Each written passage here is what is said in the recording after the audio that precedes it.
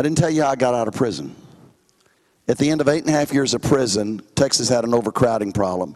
And in that overcrowding problem, the federal government said they had to let somebody loose. And they did a lottery by and large. And in August of 1983, I was a winner of the lottery. And God supernaturally, after being told in June, the governor said he will never sign your parole. In June of that year, I was told never. In August of that year, I was told time served. No parole, no supervision. Here's your go free. God, if you'll wait on him.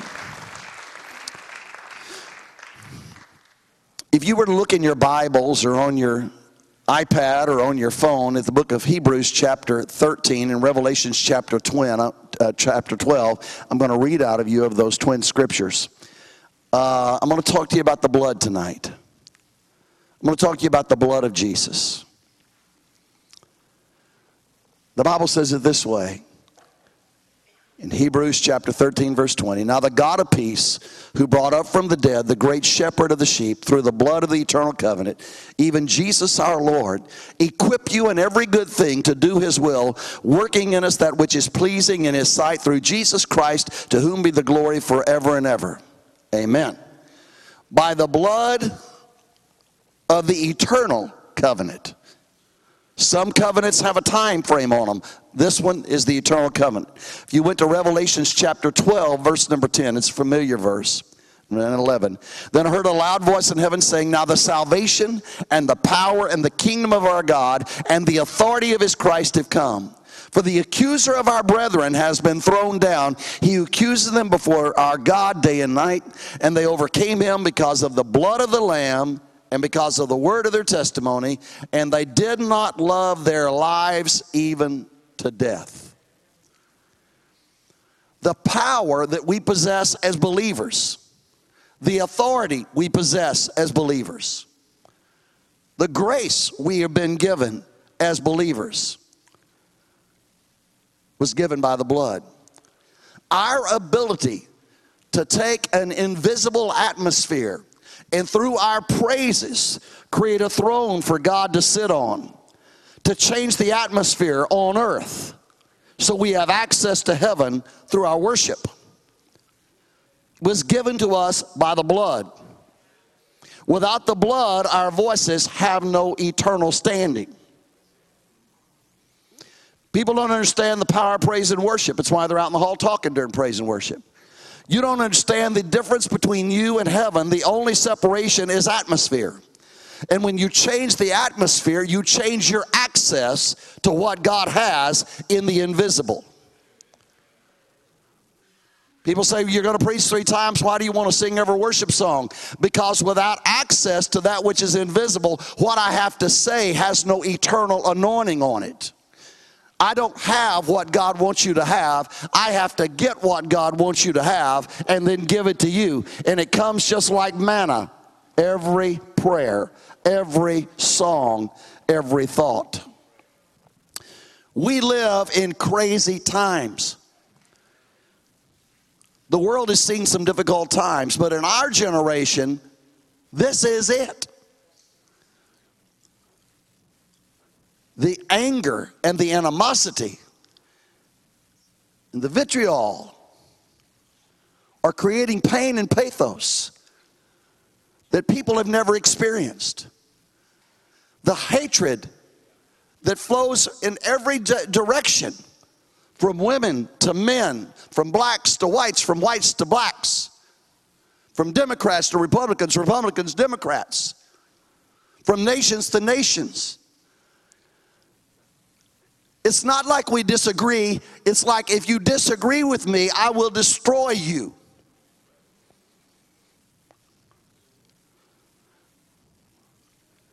The anger, the maskers, the non-maskers, the open states, the closed states, the non-vacciners, the vacciners. There's no discussion. There is a spirit of self-destruction in the world today. The Bible says in the last days, everything that can be shaken will be shaken. And I'm telling you, I feel a whole lot of shaking going on. This is insanity. people lie and the news supports it. People tell the truth and they're kicked off Twitter. Amazon would not let the Bible be shipped today if it was a current book, because God only has one definition of marriage. A man in Finland, a lady in Finland that was on their, like a United States representative, whatever their position is, was sent to prison for 6 years for putting on her Twitter account Bible verses identifying sexual orientation and the definition of marriage. Sent to prison.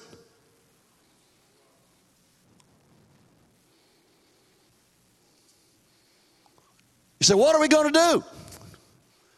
It's getting crazy. Well, first of all, I love what the pastor said when she said the most common rebuke in the Bible is stop being afraid. Stop being afraid. Do not fear, for I am with you. Do not anxiously look about you, for I am your God. Surely I will help you. Surely I will uphold you with my righteous right hand. And most people, when you see somebody afraid, you go over to them and you say, oh, don't be afraid. Stop it. Being afraid is a sin. The Bible says stop sinning, because some have no knowledge of God. When Christians live in fear, they rob themselves of their faith. Doesn't mean we don't love people. It means the answer is get out of that. Stop doing that. What does it take to get you out of that? We all have dealt with anxiety and fear. I've got a 30-minute connection in Salt Lake City. I'm afeared I might miss an airplane. Not really. Worst case scenario, I get frustrated. Being afraid is not an answer. I was flying back from New Zealand a couple of years ago. There was a lady sitting beside me, and it was bad turbulence. This plane was bouncing up and down. I mean, it was bad. And anytime you go across the equator, there's a lot of turbulence. And she kept grabbing me. And I thought, you need to not grab me. If this plane's going down, you need to find a fat person to get on. Get you a cushion. Something that'll float after we land down. I mean, but I'm thinking, stop it. I can't save you. If the plane goes down, I'm going to heaven. The answer is you might want to get saved. Somebody said, wouldn't that be horrible to die in a plane crash? Probably not any more than in a hospital for 3 or 4 months or in hospice care. Dying's probably not going to be a pleasant experience. But life on the other side is worth dying for. You got to stay focused on where you're going, not what's going on. We live in a time that we don't understand why our faith is not where it needs to be. Faith and fear cannot occupy the same space and time. Both of them take time and space. And if you give your time or your space to fear, faith won't work. So you have to control your time and your space, which means you might want to control what you listen to. If you get mad when you watch CNN or you get mad when you watch Fox every day, you might just want to stop. How'd you lose your joy? Well, I was listening to what those broadcasters said. My Lord, do you know what's going on in this country? You don't know what's going on. I don't know what's going on. And I'm absolutely certain Washington has no idea what's going on. But why do you want to get mad every day? This world's not our home. Most of our problems exist because we're no longer a covenant people. Our country and our churches today, not every church, but many of them, most of them, are living off the prayers of a generation that's gone. We're more interested in entertainment than intercession. We're more interested in how quick can we get out than what does it take to press in.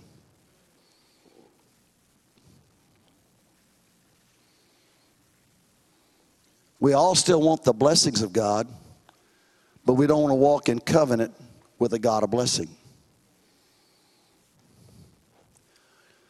We live in a generation, a world, and a country that's trying to get God out of everything. How did the man in Maine or Connecticut file the lawsuit to be permitted to marry his mother last month? And we think that's horrible, but once man starts defining marriage, there is no definition.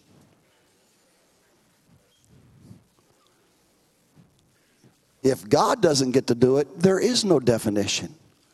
And once you kick God out of school and take the 10 Commandments off the wall and try to make God go off in the churches and stay out of the public places, and government can become God, then man makes his own rules.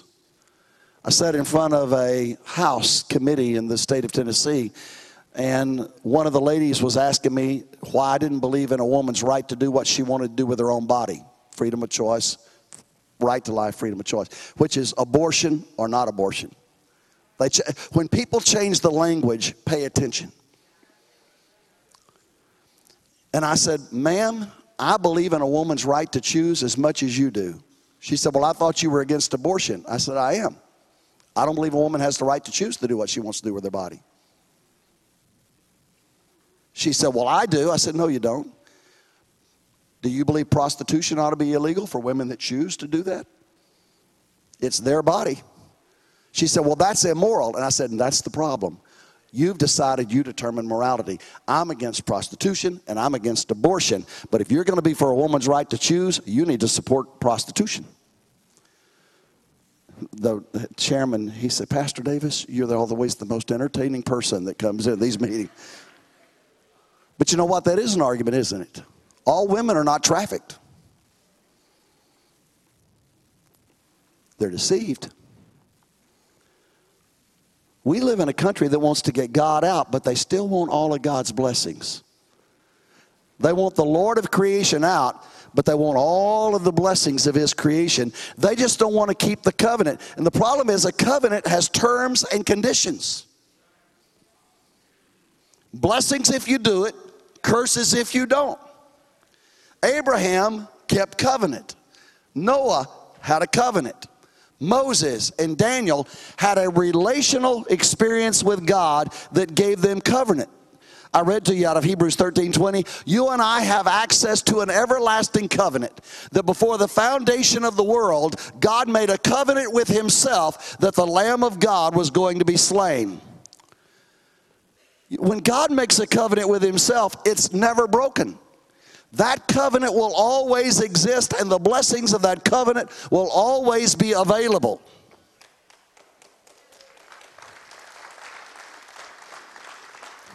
When God reformed the earth in Genesis and he made it new again because it had gone into chaos, it's very interesting what God did. God said, let's make some light. And if you look at it, God made the lights in heavens, the sun by day and the moon by night. God patted himself on the back and said, oh, that's good. That's really good. And then God made the land and the water, and God looked at the waves crashing on the beaches and crashing on the rocks. And he patted himself on the back again and said, I'm a good God. I'm a creative God. That's really good. And then God made the birds and the peacocks and the parrots and the sparrows, and he made the fish and the sunfish and the sharks and the whales, and God made all the animals on the planet, and he looked around and said, oh, that's good. That's very good. You know, God made everything until he got to man. And God didn't speak man into existence. He formed man.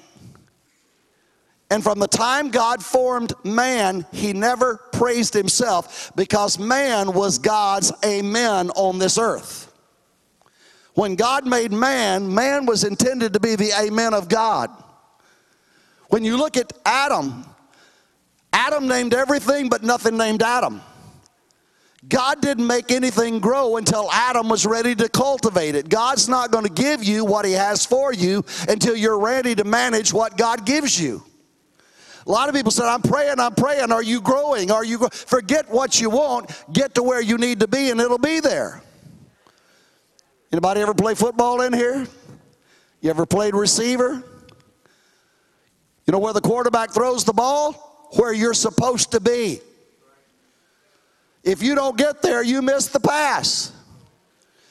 God is throwing the blessing where you're supposed to be, and if you're not there, you don't see it. Our growth, our tenacity, our discipline, our covenant relationship with God that we walk in is what gives us access to the blessings of the covenant. I'm going to ask you a question. Where did Adam's blood come from?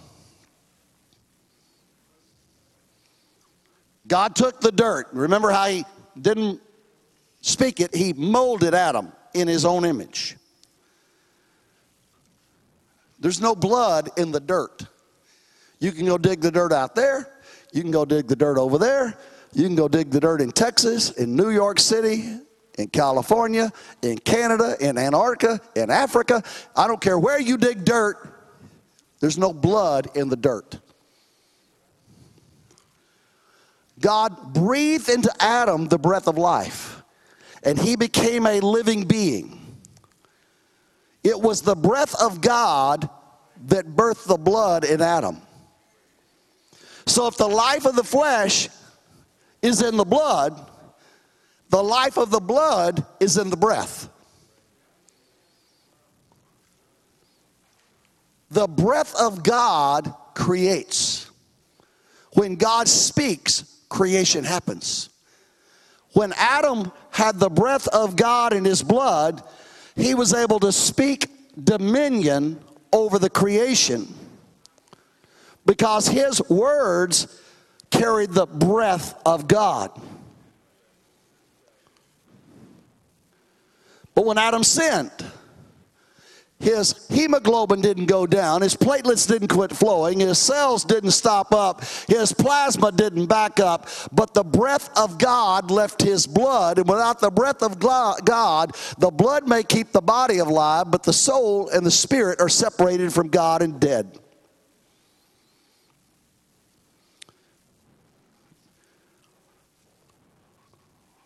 I want us to say it again. If the life of the flesh is in the blood, the life of the blood is in the breath. See, until Adam sinned, there wasn't mankind. There was only Godkind. When the animals saw Adam, they saw God. When the bees saw Adam, they saw God. When the fish saw Adam, they saw God. Everything on earth, when they saw Adam, they saw the image and the authority and the power of God.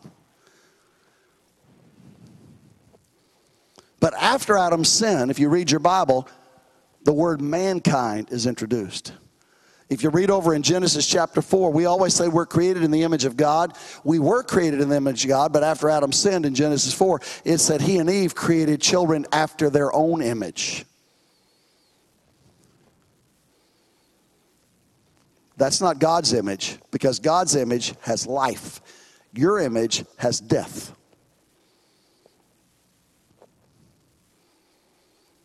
And you know the story of Cain and Abel. How Cain killed Abel, and what God say? The blood of your brother calls to me. Blood has a voice. How did they get to that place that a brother killed a brother? When Adam lost his fatherhood, he passed it on to his sons, and they lost their brotherhood. And when we lose our fatherhood and we lose our brotherhood, we lose our neighborhoods. The only way to save your neighborhood, your city, your state, your country, your world, is to get the image of God and the relationship with God back into a fatherhood experience. And once people have fatherhood, they're going to know how to operate in brotherhood, and we're going to save our neighborhoods. We need a revival in America. We need a revival around the world. Because where the breath of God is not in us, we don't act like God. We don't act godly. The blood cries out. The blood in America of aborted children cries out to the throne of God. The blood of America of people that have been abused and murdered cries out to God. The people in America are being minimized, marginalized, and treated unjustly, cries out to God. The blood of people that have been shot by police officers cries out to God. But the blood of 400 police officers that have been killed in the last year cries out to God. The blood cries out.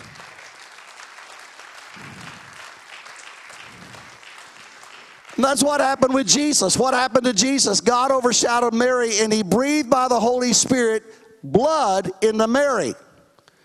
Because the type of blood a child carries is determined by the father. The blood of a child is determined by the man.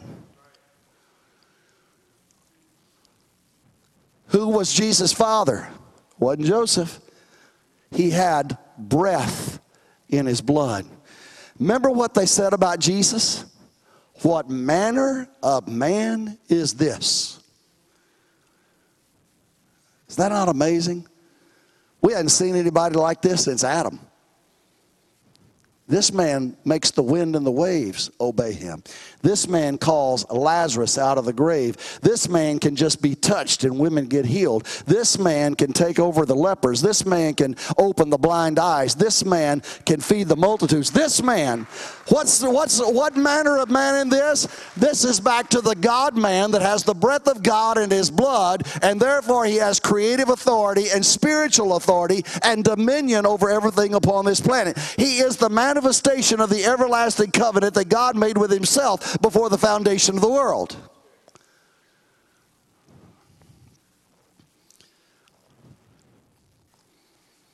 Wherever Jesus walked, creation obeyed him. I want you to think about the life of Jesus. As Jesus begins the passion, he goes to the garden. He prays there. Not my will, but thy will be done. And then he goes to the house of Caiaphas, and he gets beat on his face until you couldn't recognize him. He gets stripes beat on his back until you literally could not see any of the flesh left. He's taken to the cross, and they put holes in his hands and spears in his feet. They put a crown of thorns on his head, press it in, 2-inch thorns crowned in, crushed into his skull. They pierce him, and out of his side came water. You know what Jesus was doing? He was shedding the blood everywhere the curse has got to be broken. See, when Jesus was in the garden, and he's praying, and he's saying, God, not my will, but your will be done. Remember the Garden of Adam, where Adam said, God, not your will, but my will be done.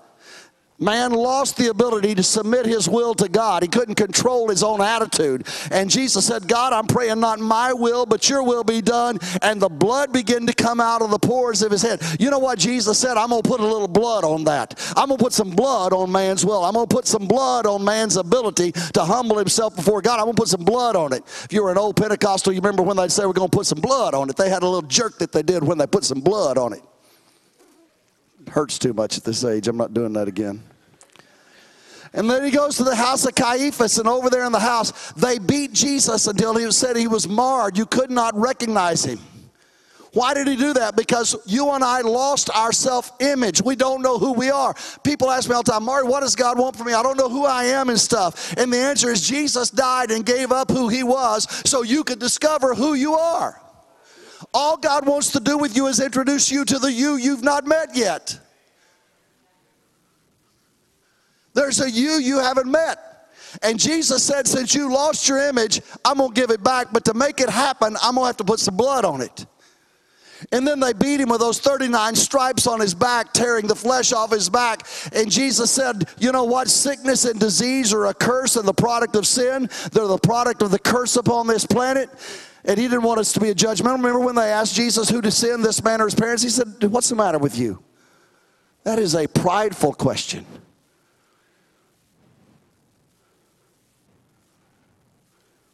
That doesn't mean God don't want to heal you.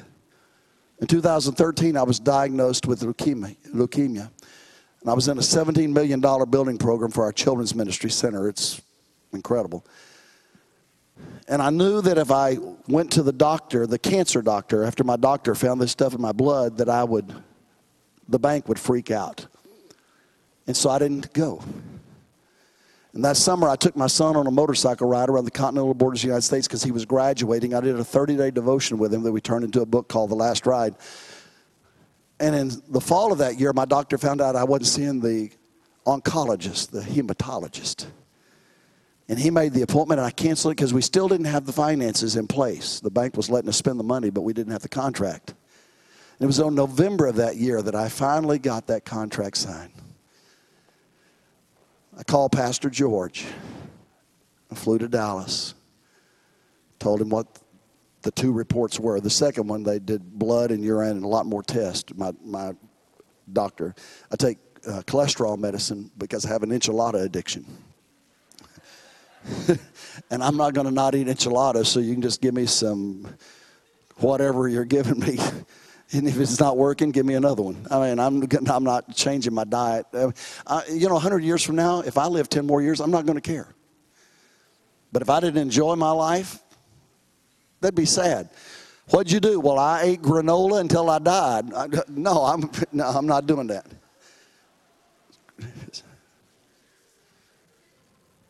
I told Pastor, and he asked me the question. He said, what does Gail say? That's my wife. And I said, well, I didn't tell her. He said, what? And I said, well, I didn't want to worry her with it. He said, who did you tell? I said, nobody. He said, so you've been diagnosed with cancer for 6-7 months, and you've told nobody? I said, no, sir.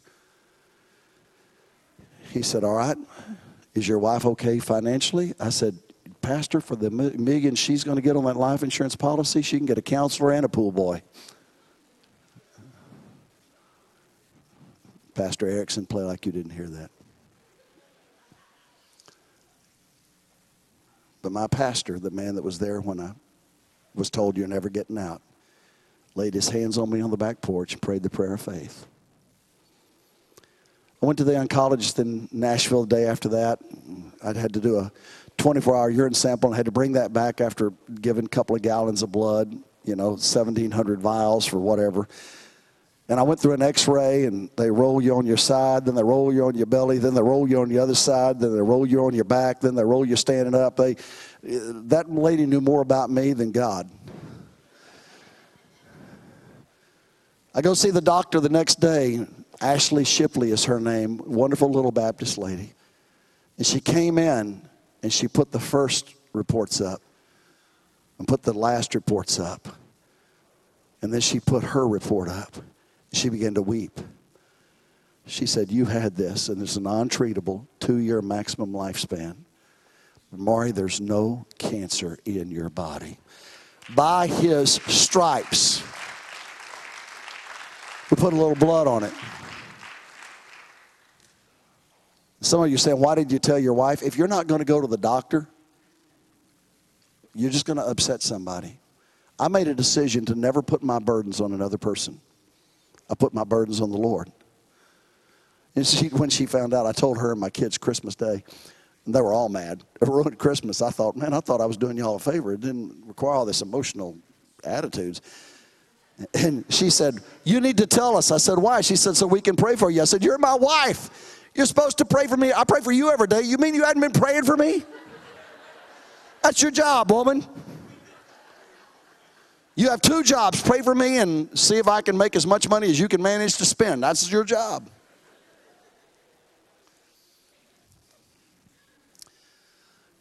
They took Jesus down the Via Dolorosa.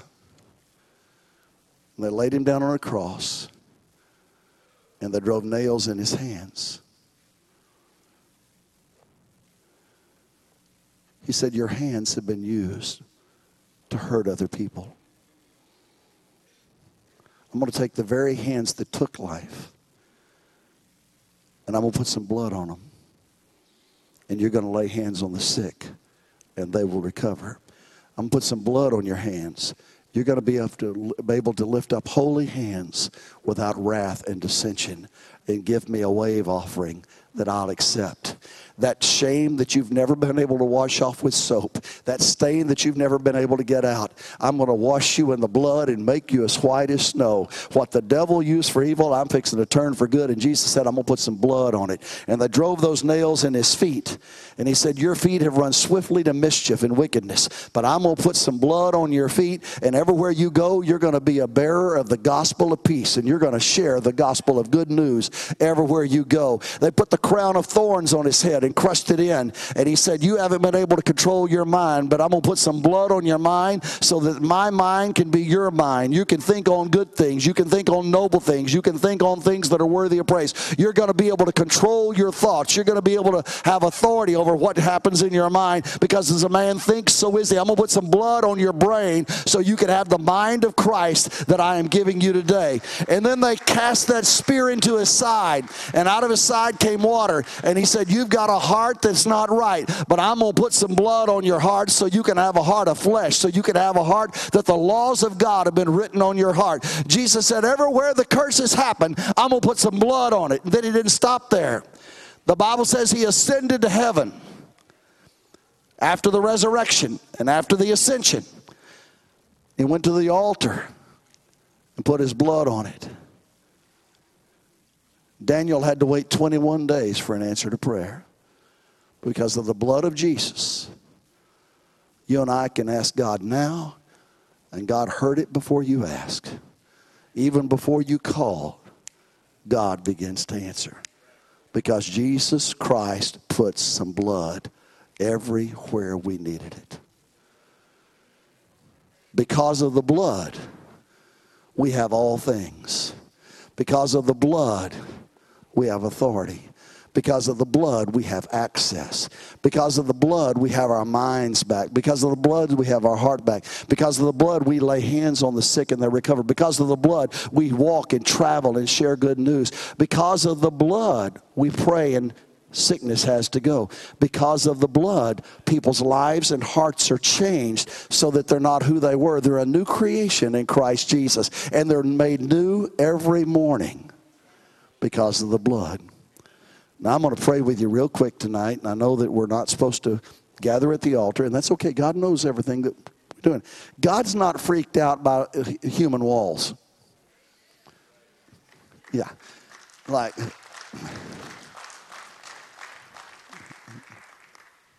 don't have to be touched. What did Jesus say to the centurion? I'll come to your house. He said, you don't need to do that. I'm a man under authority. Just send your word. That's a whole other scripture about the authority of God. People that understand authority walk in faith. People that rebel against authority, any God-established authority, always lose their anointing. Your relationship with authority determines the favor of God on your life.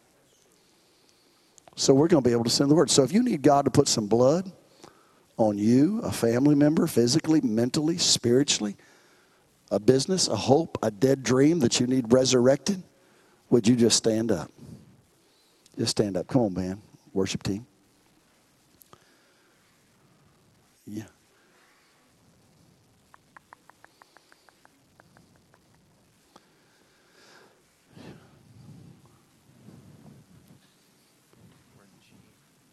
God can put some blood on it.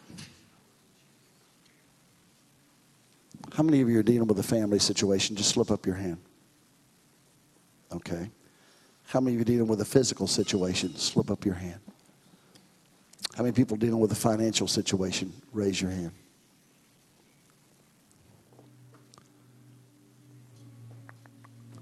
How many people have a relationship problem that's breaking your heart? Raise your hand.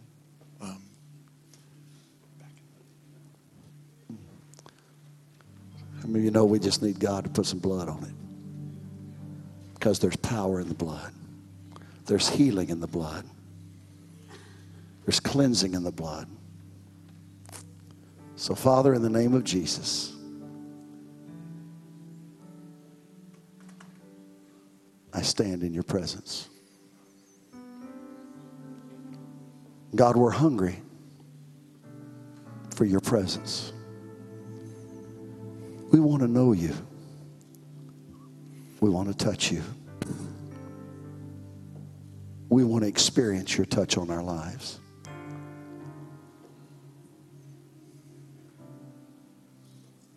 God, you've seen your children with hearts that are broken and hands upraised. I know that nobody loves them more than you do. My heart is touched, but your heart is open. So God, I pray for those that are dealing with sickness in their body, for those that are online and those that are in this room, that you would put some blood on it right now. Let the blood that Jesus shed curse diseases, sickness.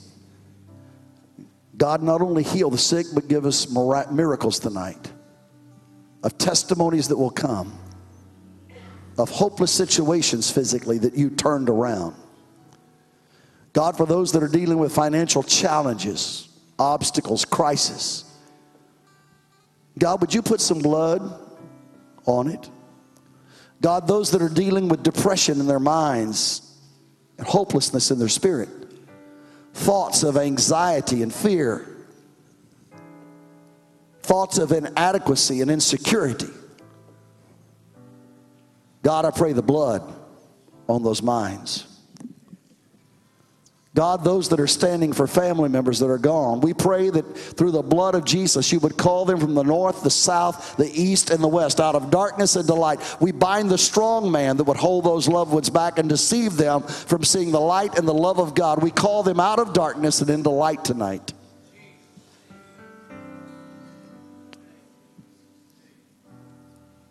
God, I pray for people that have been sinned against and mistreated, and they need to be made whole in their heart. Lord Jesus, put some blood on it. And God, I thank you that you promised me if I prayed that you would hear me, and that if I ask anything according to your will, it would be done. So God, tonight I'm praying in your will that the blood would flow. By the anointing of the Spirit of God, let the blood flow. Yes, Lord. And God, we'll thank you that in Jesus Christ we have all things and the victory. Amen.